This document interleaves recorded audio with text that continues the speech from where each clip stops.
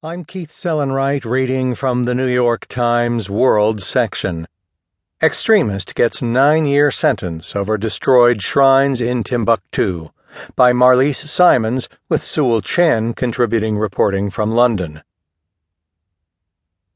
Judges at the International Criminal Court ordered a radical Islamist on Tuesday to serve 9 years in prison for his role in demolishing historic Muslim shrines in Timbuktu, Mali.